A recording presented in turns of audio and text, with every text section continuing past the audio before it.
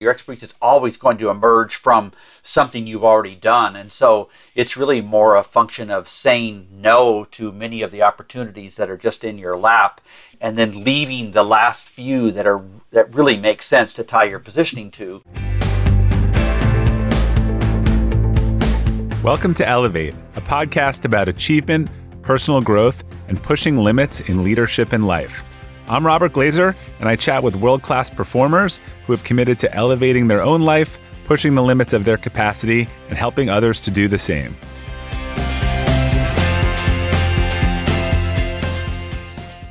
This episode was previously recorded and published on the Outperform podcast.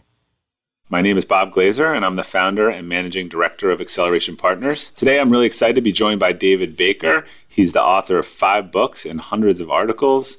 He's a business consultant, high-performance motorcycle racer, pilot, TEDx speaker, photographer, and all-around interesting guy. So welcome, David. Thank you. It's really great to be here, Bob. I appreciate the invitation. Excited to have you with us today. So there's a lot I want to talk about, particularly in your new book, which I really enjoyed reading. But before we get into that, I'd love to hear a little more. I was fascinated to read that you grew up in a tribe of Mayan Indians in a remote village in Guatemala. So how did that life experience unfold, and how did that lead you to where you are today? Yeah, it's a little unbelievable. I almost have to go back to that village to even pinch myself to believe it happened. And I go back every couple of years, and nothing's changed really. So my parents they did medical missionary work as well as literacy work. And so when I was 4, we left the U.S. and went to Costa Rica, where they learned Spanish. I got dropped into a Spanish kindergarten. That's how I learned Spanish. And then when I was 5, we went to live with this tribe of Indians. And it was called San Miguel Acatan. It was off the beaten path. There were no stores, no electricity, no running water. And I was there till I was 18.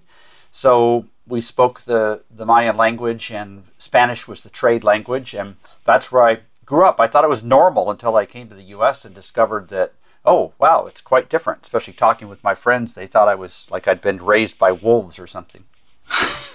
And so did that lead you to later earning an advanced degree in ancient languages and theology? Yes, yeah. Like, what are all those connections, right? Thank goodness most people aren't doing what they were trained for. That's given me some hope. But yes, I was headed down the same path and changed my mind about halfway through grad school, discovered that I really wouldn't be a good fit for that world, and took a different direction, but decided to finish my degree.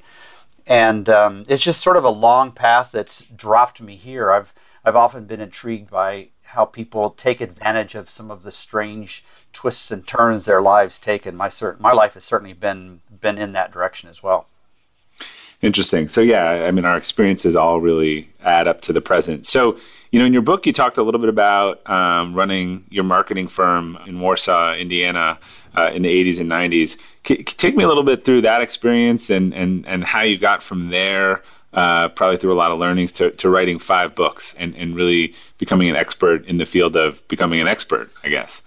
So I started that firm back in, I guess it was 88, and didn't know what I was doing. I'd never worked at another agency, but I was just flipping through local ads and thought, how hard could this be? Plus these ads seemed to not be all that impressive. And I thought, well, I understand marketing a little bit. I love language. I'll see what I can do here. It turned into, it was a 6-year jaunt, essentially. It was not a remarkable firm in any way. It was a very pedestrian firm. We did probably better than average work. I was a worse than average manager. I made a lot of good decisions, some poor decisions. Part of what got me through those 6 years was subscribing to a publication called Creative Business. And the deal was that you could call up the editor and ask him any question that you wanted. There was no charge for it. It was just really his way to stay in touch with the marketplace. And so I took advantage of that. And eventually, because he didn't enjoy the financial performance metric side of things, he asked me if I would take a stab at writing some of those. And so I did. And as I continued to write more and more for the publication, I would help him with other things. One day I said to him, hey, why don't you do personalized advice for agency principals, he wasn't interested at all. He didn't want to travel, and there were some other reasons in his life that kept him from doing that, but he said, why don't you do it? And honestly, the idea had never occurred to me. But before I could even think about it, he said, hey, I'll put an ad in the publication for free, and you just give me 10% of everything you make. And I thought, well, what's the worst that can happen? I didn't think anything would come of it. But agencies started calling, and so that took over my life very quickly over about a 6-7 month period, to the point where I discovered that I was really enjoying that more than being an agency. I don't know how many agencies there were at the time, but now there are like 45,000 in the US alone. And so instead of being one of 45,000, here I am one of about 20 advisors to my former peers, and that felt like a better place to be. So I just started to observe the patterns, which is what I wrote about in the 5th book. Observe the patterns and start to turn them into intellectual property and help folks. So that was the beginning of my path towards expertise, and then helping my clients be experts along the way. It was a long path, but one I'm really, really grateful for, the sort of opportunities that fell in my lap. So you were an affiliate marketer. That's what I heard in there. There was a deal and some percentages. Leave it to you to pull that out of any conversation, right? Well, there are patterns in performance marketing that I think appear everywhere that people don't incentivize. I mean, I am in all of our relationships, I try to organize some sort of performance-based component so that everyone does well. It's really interesting. Yeah, I'd never thought about that, but I guess you're right. Yeah. Yeah, I mean, I just think that too many things are win-lose, particularly, agency-client relationships, and how can we make them more win-win. So at a high level, when we'll dive a little more into the book, but why is it so important to specialize or be an expert in today's marketplace? I think it's more important now than it ever has been, only because there's just so much knowledge around us. There is no way that I, for instance, could be an expert in all of the different things that are open to me in terms of being able to explore as an expert. There are just so many options that I have to pick and choose because I simply can't be that deep in an area. I don't know if this is going to benefit mankind long term, but the fact is that information around us has been exploding like crazy. And so in order to be effective, I'm going to have to stake a claim and dig in and learn, just really know what I'm talking about. Everybody, I know you have, I would imagine almost all of your listeners have as well, have experienced expertise of some kind. They've tasted competence, and once they've tasted it and compared it against lack of competence, they never want to go back to that. That's what drove me in those early days, and it's what drives me today, is to help people get to that point where they really experience competence. And I do think that the world is different now, and it requires us to stake a claim. Now, in our personal lives, we can be really broad and interesting and just suck lots of data in, pursue what interests us. But in terms of our careers, when people are paying us for expertise, we better really know what we're talking about. So it's interesting. My last guest and I were talking about Focus, another agency owner, and this must be something you run into, because one of the things we were joking about is that I constantly see agencies who have more service areas than people, listed right on their website. So what is it particularly about marketing agencies that make them so unwilling to admit what they don't know, or want to be narrow and want to specialize? This whole sort of agent of record, and you sell something and you pass it along. I mean, so this must be one of the core issues that you run into consulting these firms. Absolutely. Now, I will say that it's not as bad as it used to be. Agencies are much more likely to be willing to specialize now than in the past. But here's what drives it. Partly, and I don't have all the science behind this, but partly creativity tends to draw people who love to pursue all kinds of things. And so it's almost the antithesis, right, of creativity, which is what drives agency owners to be specialized. That's one thing. Another is that while they are in marketing, they help their clients with marketing issues. They are so terrible at doing marketing for themselves. And so they lunge at every opportunity that comes their way, whether it fits or not. They don't have enough opportunity to be able to choose from. If they say no, then they end up with people in the seats that don't have enough to do. They have this machine that's hungry that needs to be fed, and they don't have a marketing machine. So that's another reason. Yet another reason is just their love for growth. They believe that growing, almost regardless of the consequences, is part of how we define success in the developed world. And so they're always trying to attract opportunity rather than pushing it away. I feel like marketing should be more like whack-a-mole. Like when an opportunity pops up, kindly, respectfully, gently tap it on the head, and if it's real, it'll come back again, as opposed to like just dying to fly across the world and talk with somebody because there is this spark of opportunity there that we might be able to pursue. So those are all the reasons that contribute to it, but it's better than it used to be for sure. Hey, Elevate listeners, whether you're selling a little or a lot, Shopify is the partner you need to keep the cash register ringing for your e-commerce business. Shopify is the global commerce platform that helps you sell at every stage of your business. Shopify helps you turn browsers into buyers with the internet's best converting checkout, 36% better on average compared to other leading platforms. I advise a lot of companies in the e-commerce space, and almost all of them have migrated to Shopify. And as a buyer, what I love about buying from Shopify-enabled sites is that they already know who I am, and I don't have to create a new account or enter all my payment info. The Shop Pay service makes it faster and easier to buy, which surely helps with conversions. Shopify powers 10% of all e-commerce in the US, and Shopify's award-winning help is there to support your success every step of the way. Sign up for a $1 per month trial period at shopify.com/elevate, all lowercase. Go to shopify.com/elevate now to grow your business no matter what stage you're in. Shopify.com/elevate. Fast forward to the end of 2024 and think of your goals. What can you do right now to give yourself the best chance of succeeding? If you want to learn a new language, you absolutely should get Babbel.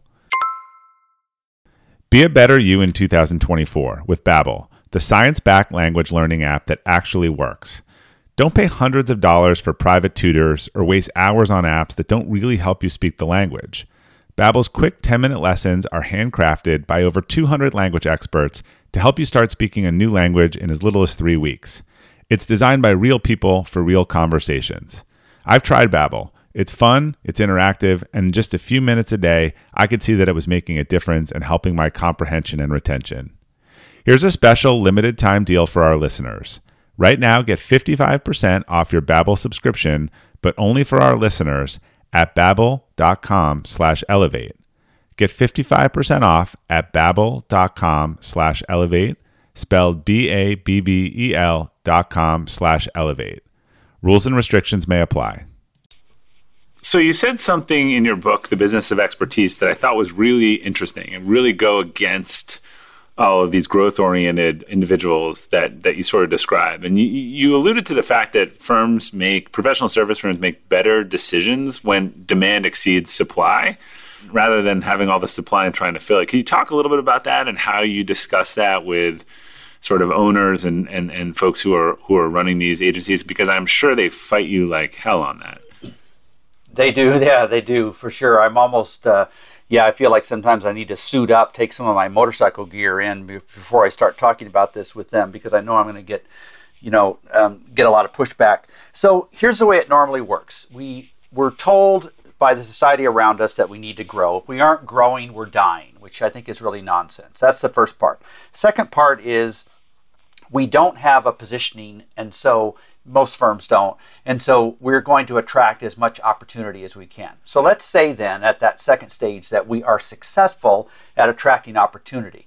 because we're in love with the idea of growth, we are going to build capacity to meet that opportunity. We're going to hire people so that we don't have to say no. Saying no is so painful. It's not even just psychologically painful. I think it's almost physically painful to shape your mouth in words that say no. We almost have to practice that in front of the mirror. So every time we meet more opportunity, we fall in love with it, we build our capacity to meet it. Now, what happens if there is a temporary dip in that opportunity? Well, now we have these people who are capable of doing great work with nothing to do. Then we compromise by taking work from clients who are not a good fit, and we think we can turn them into great clients, and that doesn't typically work. So my suggestion there, to get back to your question, is to always size your firm at slightly less than the opportunity you have so that you can say no, because unless you say no, your yes hardly ever means anything to the prospect. If you're always saying yes, yes, I can do this, yes, I'm qualified for this, yes, we have the capacity to do this, then they don't believe it really because you've never said no to them. There's just something about the confidence that comes from saying no that I wish that agency owners would experience more of. And is there a pricing functionality when you say no, or is this the whole club, you want to be the club that won't have you? You want to get into the club that won't have you? No, there is some of that. I mean, I really do mean they should say no and shouldn't let themselves get talked into something. Partly what's happening here is that they're letting the client base determine how big the firm should be. Now, in the face of it, how could we disagree with that, right? I mean, we're not really in the service business, but we understand what that phrase means. We're in the business of meeting marketplace demand. What if the marketplace doesn't demand much from us, and what happens to our size? But I really think we have more control over that than we act. I think you should decide, and I think this would resonate with you given your attention in your career to leadership and management and culture. I think we should decide what kind of firm we are capable of running well, respectfully. Right. And then we should size our firm appropriately and not let the marketplace let us be bigger than we're capable of running as a leader. Yeah, I mean, that right. Leaders have to improve. I mean, it takes a lot different skill set to run a $1 million firm than a $10 million firm. And you can, if you want to do that, you can get better. I'd love to dig into this growth for growth's sake, because I agree there's too many, and a lot of it's driven by venture capital, not in the services industry, but about, just growing for growth's sake. And however, I'd probably argue on the flip side, you don't, if you are the same year after year after year, then you're probably not innovating, particularly in professional services. One of the things with our team is we look for hungry people who want to grow and learn, and we always say that growth, opens up new opportunities for associates to turn to managers and managers into directors. So, what is that balance? Because I agree that there's, on one spectrum, there's growth for growth's sake, but another spectrum, there are some great companies that may be the same size and the same thing year after year. But in general, if something is the same forever, it's not really world class. I think there are clearly exceptions to that rule, but I would say generally, there's something needs to be growing or changing or improving, particularly in an industry that moves quickly.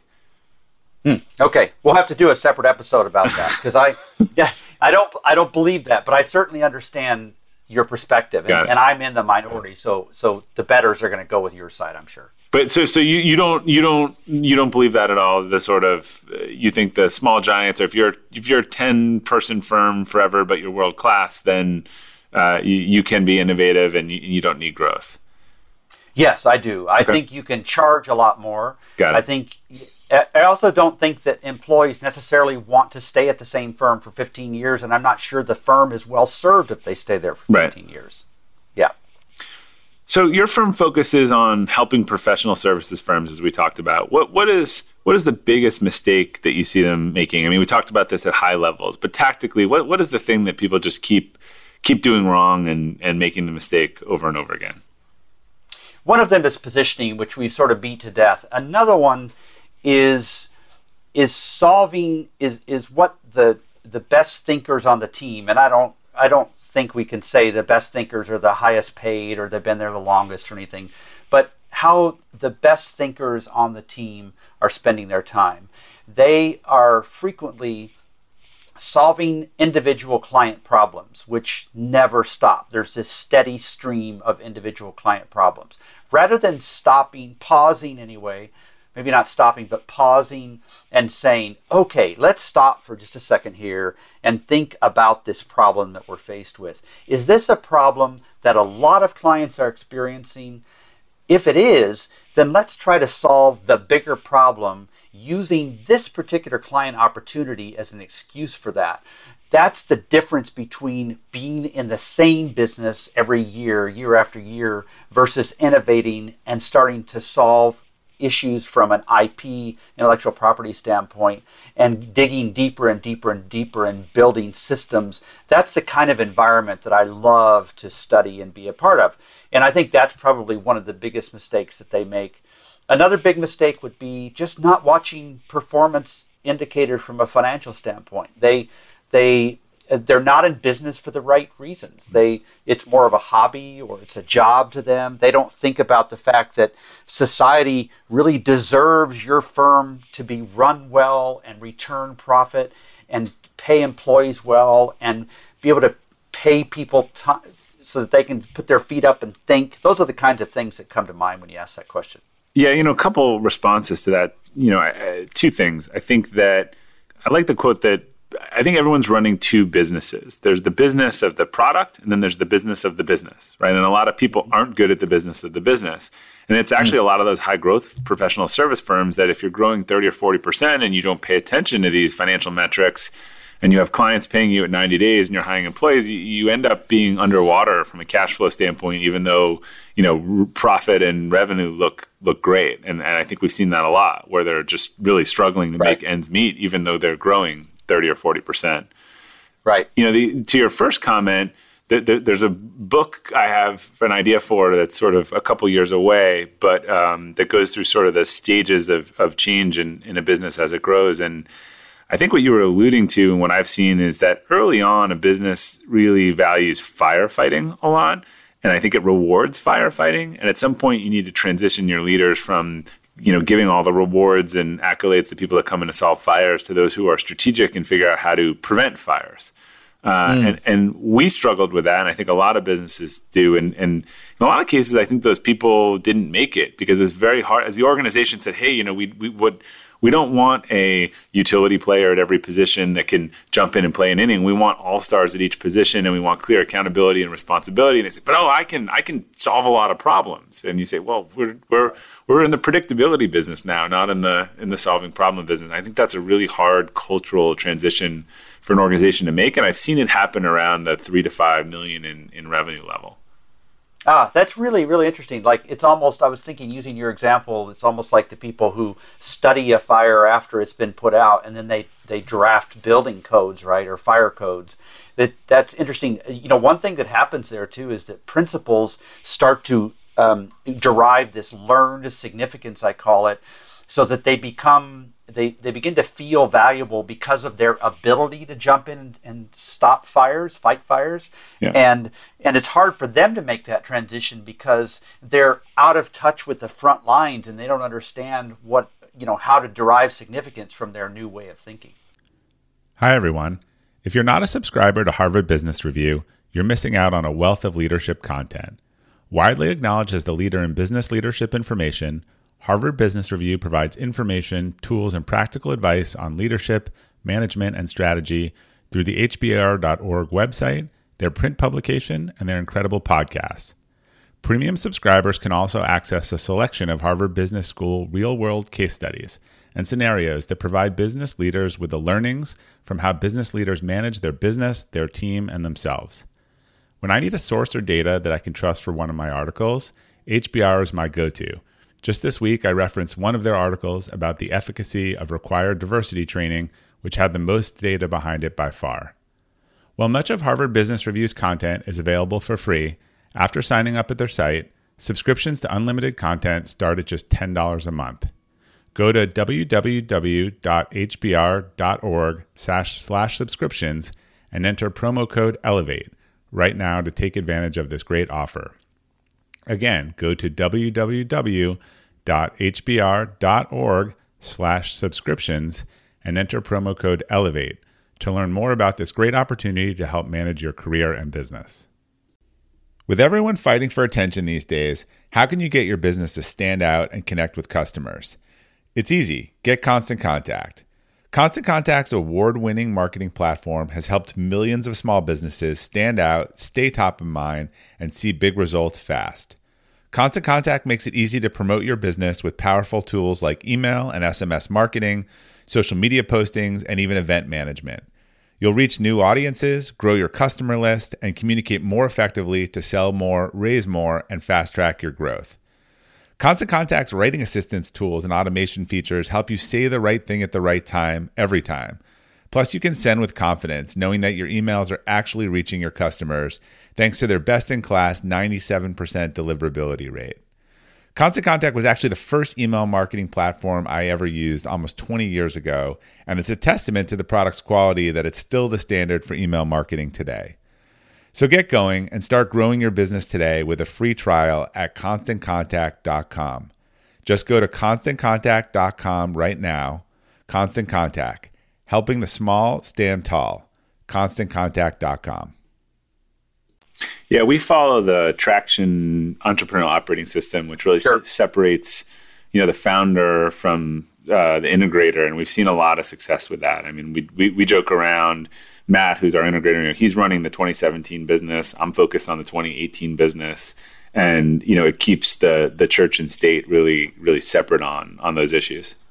A lot of my clients are using that system and really benefiting from it as well. So what's the mistake in your business or career that you've learned the most from? And oftentimes that's a repeated mistake versus a specific moment in time.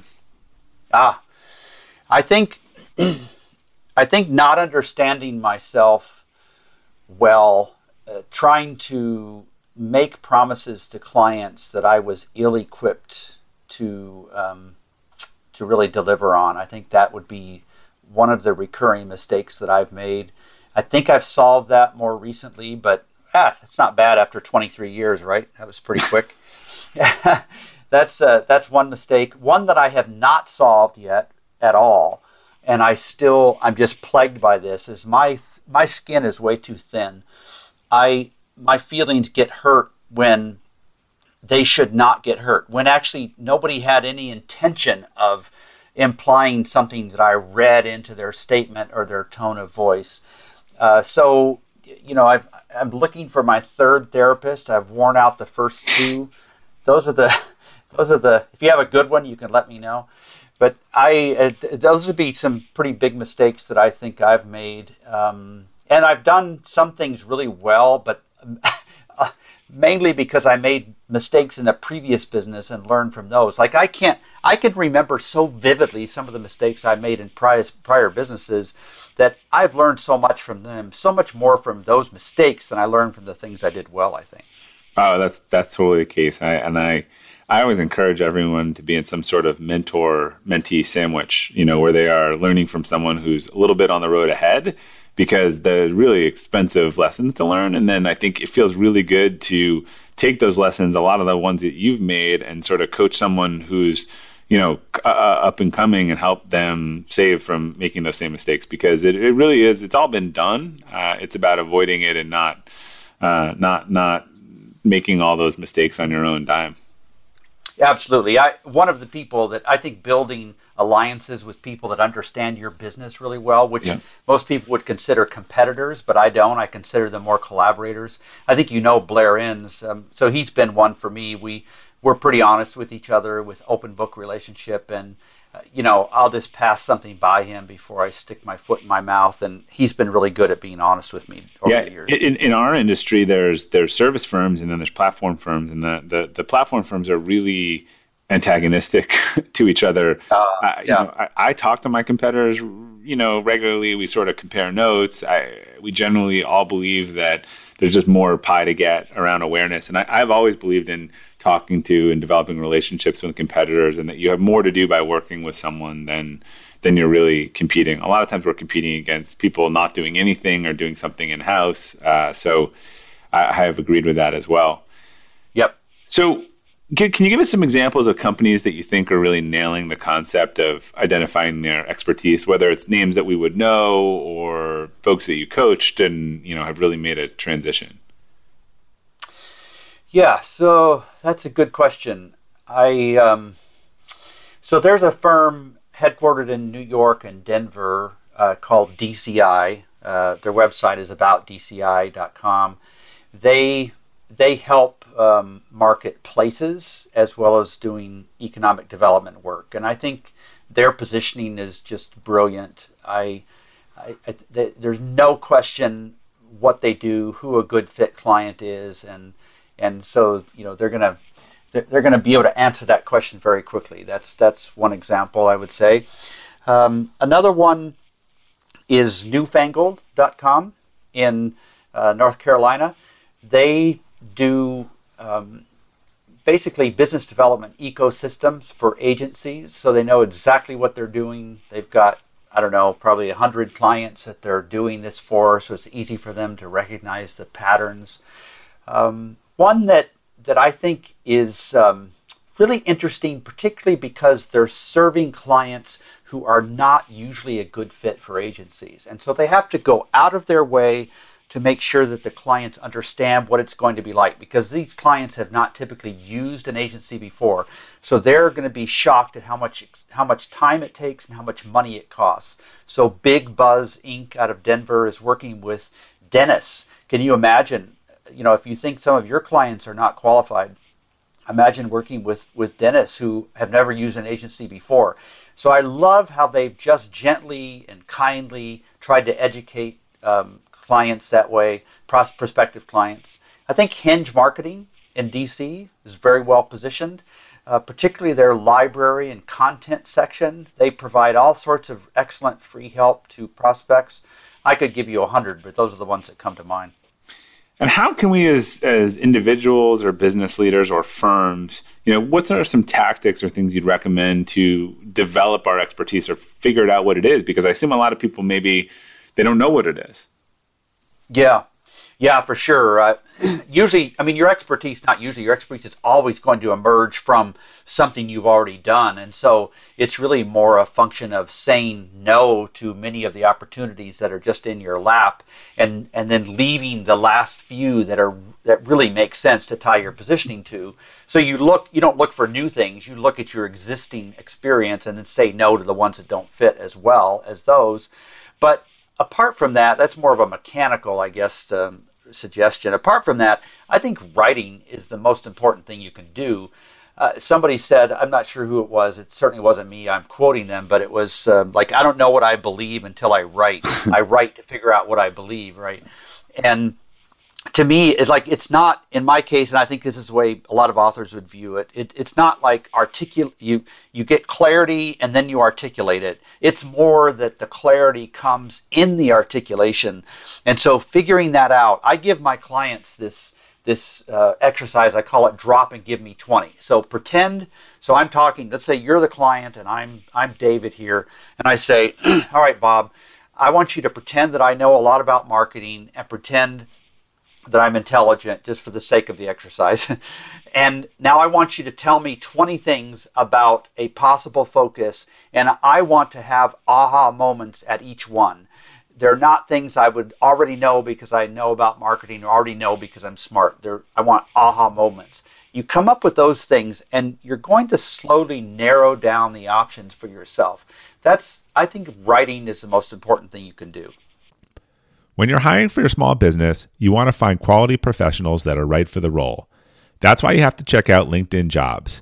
LinkedIn Jobs has the tools to help define the right professionals for your team faster and for free. Any candidate who's looking for a job is going to be on LinkedIn. And LinkedIn isn't just another job board. It's a vast network of more than 1 billion professionals, and many like myself use it every day, which also makes it the best place to hire.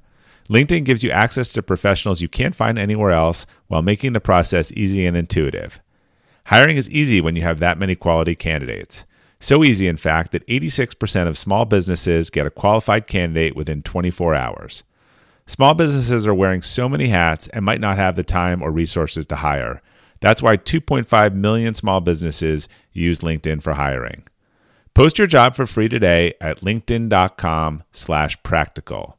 That's linkedin.com/practical to post your job for free. Terms and conditions apply. I assume passion plays into this, right? It's got to be hard to be an expert at something that you're not passionate about. It is, for sure. But a lot of people are passionate about things that they're not an expert in. And a lot of people, I do believe what you just said, wholeheartedly. I do not believe that we should follow our passion and success will also come. I don't believe that at all. But I do believe you should be passionate about it. But competence I'm passionate about competence too. I'm also passionate about the kinds of clients I work with. That's very important. I'm passionate about discovering new things and talking about them. Like, there's no way I'm going to punish myself and choose a focus that I'm not passionate about. But a lot of people get hung up on the passion idea because their lack of focus is stemming from their passion for pursuing all these other things. And what I say to them is, like, get a life outside of work. Your life outside of work ought to be so incredibly passionate that you get mad when your work life impinges on your personal life. Don't demand all that passion from work. Passion should be tied to competence at work. So I don't know if that helps at all, but that's my mind. It does, and I'll tie together for the last question, which is in terms of your passion. You do a lot outside of work. What parallels do you see between advising entrepreneurs and high performance motorcycle racing? Well, both of them can kill you. Maybe that's the advising. You can just go with that. That's a good answer. Okay, yeah. Well, that's true. One of them kills you slowly. One of them can kill you quickly. But I think those are the two. High risk, high reward. Yeah, that's right. Exactly. That's very funny. So David, how can our listeners learn more about you? So the most recent book, which of the 5 books I've written, this is the one I'm most proud of and the one I've really let myself go. It's the only one that doesn't look like a Wikipedia. They can learn about that at expertise.is. That's probably the best place to start. Okay, great. Well, David, thank you for taking the time to join us today. You live quite a life and have some great thought leadership and expertise to share. I know we've discussed today probably barely scratches the surface, so we may have to get you on again in the future. And I'll say to fellow entrepreneurs out there, the book, The Business Expertise, it's a great read. It's also a beautiful book, really high quality. And I learned a lot from it, and it's clearly a topic that you're passionate about. So to our listeners, we'll be sure to include links to David's book, his Business Recourses website, and other links to connect with him after the podcast. And until next time, thanks for listening and keep outperforming.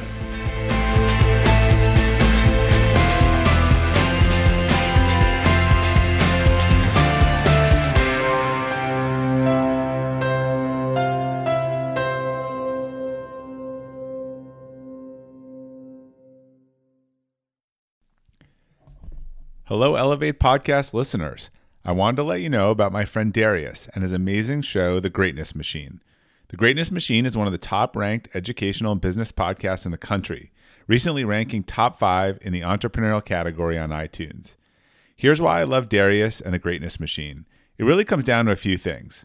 The Greatness Machine has amazing guests from the likes of sports icon Gabby Reese, worldwide news sensation Amanda Knox, FBI hostage negotiator Chris Voss, and Tiny Habits expert and author BJ Fogg, to NHL Hall of Famer Chris Pronger, and hundreds more.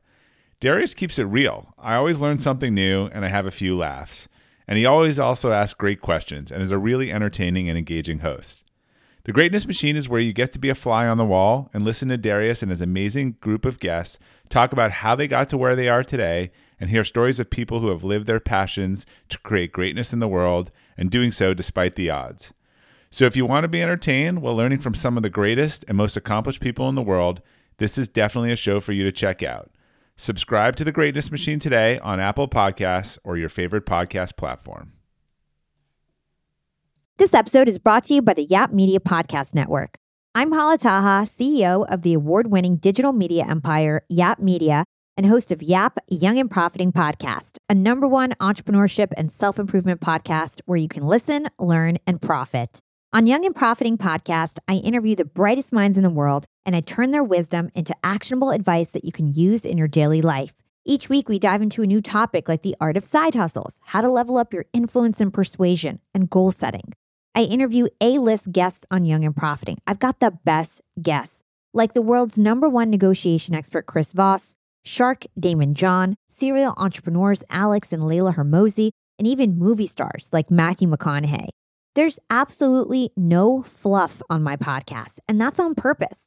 Every episode is jam-packed with advice that's going to push your life forward. I do my research, I get straight to the point, and I take things really seriously, which is why I'm known as the podcast princess and how I became one of the top podcasters in the world in less than 5 years. Young and Profiting Podcast is for all ages. Don't let the name fool you. It's an advanced show. As long as you want to learn and level up, you will be forever young. So join Podcast Royalty and subscribe to Young and Profiting Podcast, or YAP, like it's often called by my YAP fam, on Apple, Spotify, CastBox, or wherever you listen to your podcasts.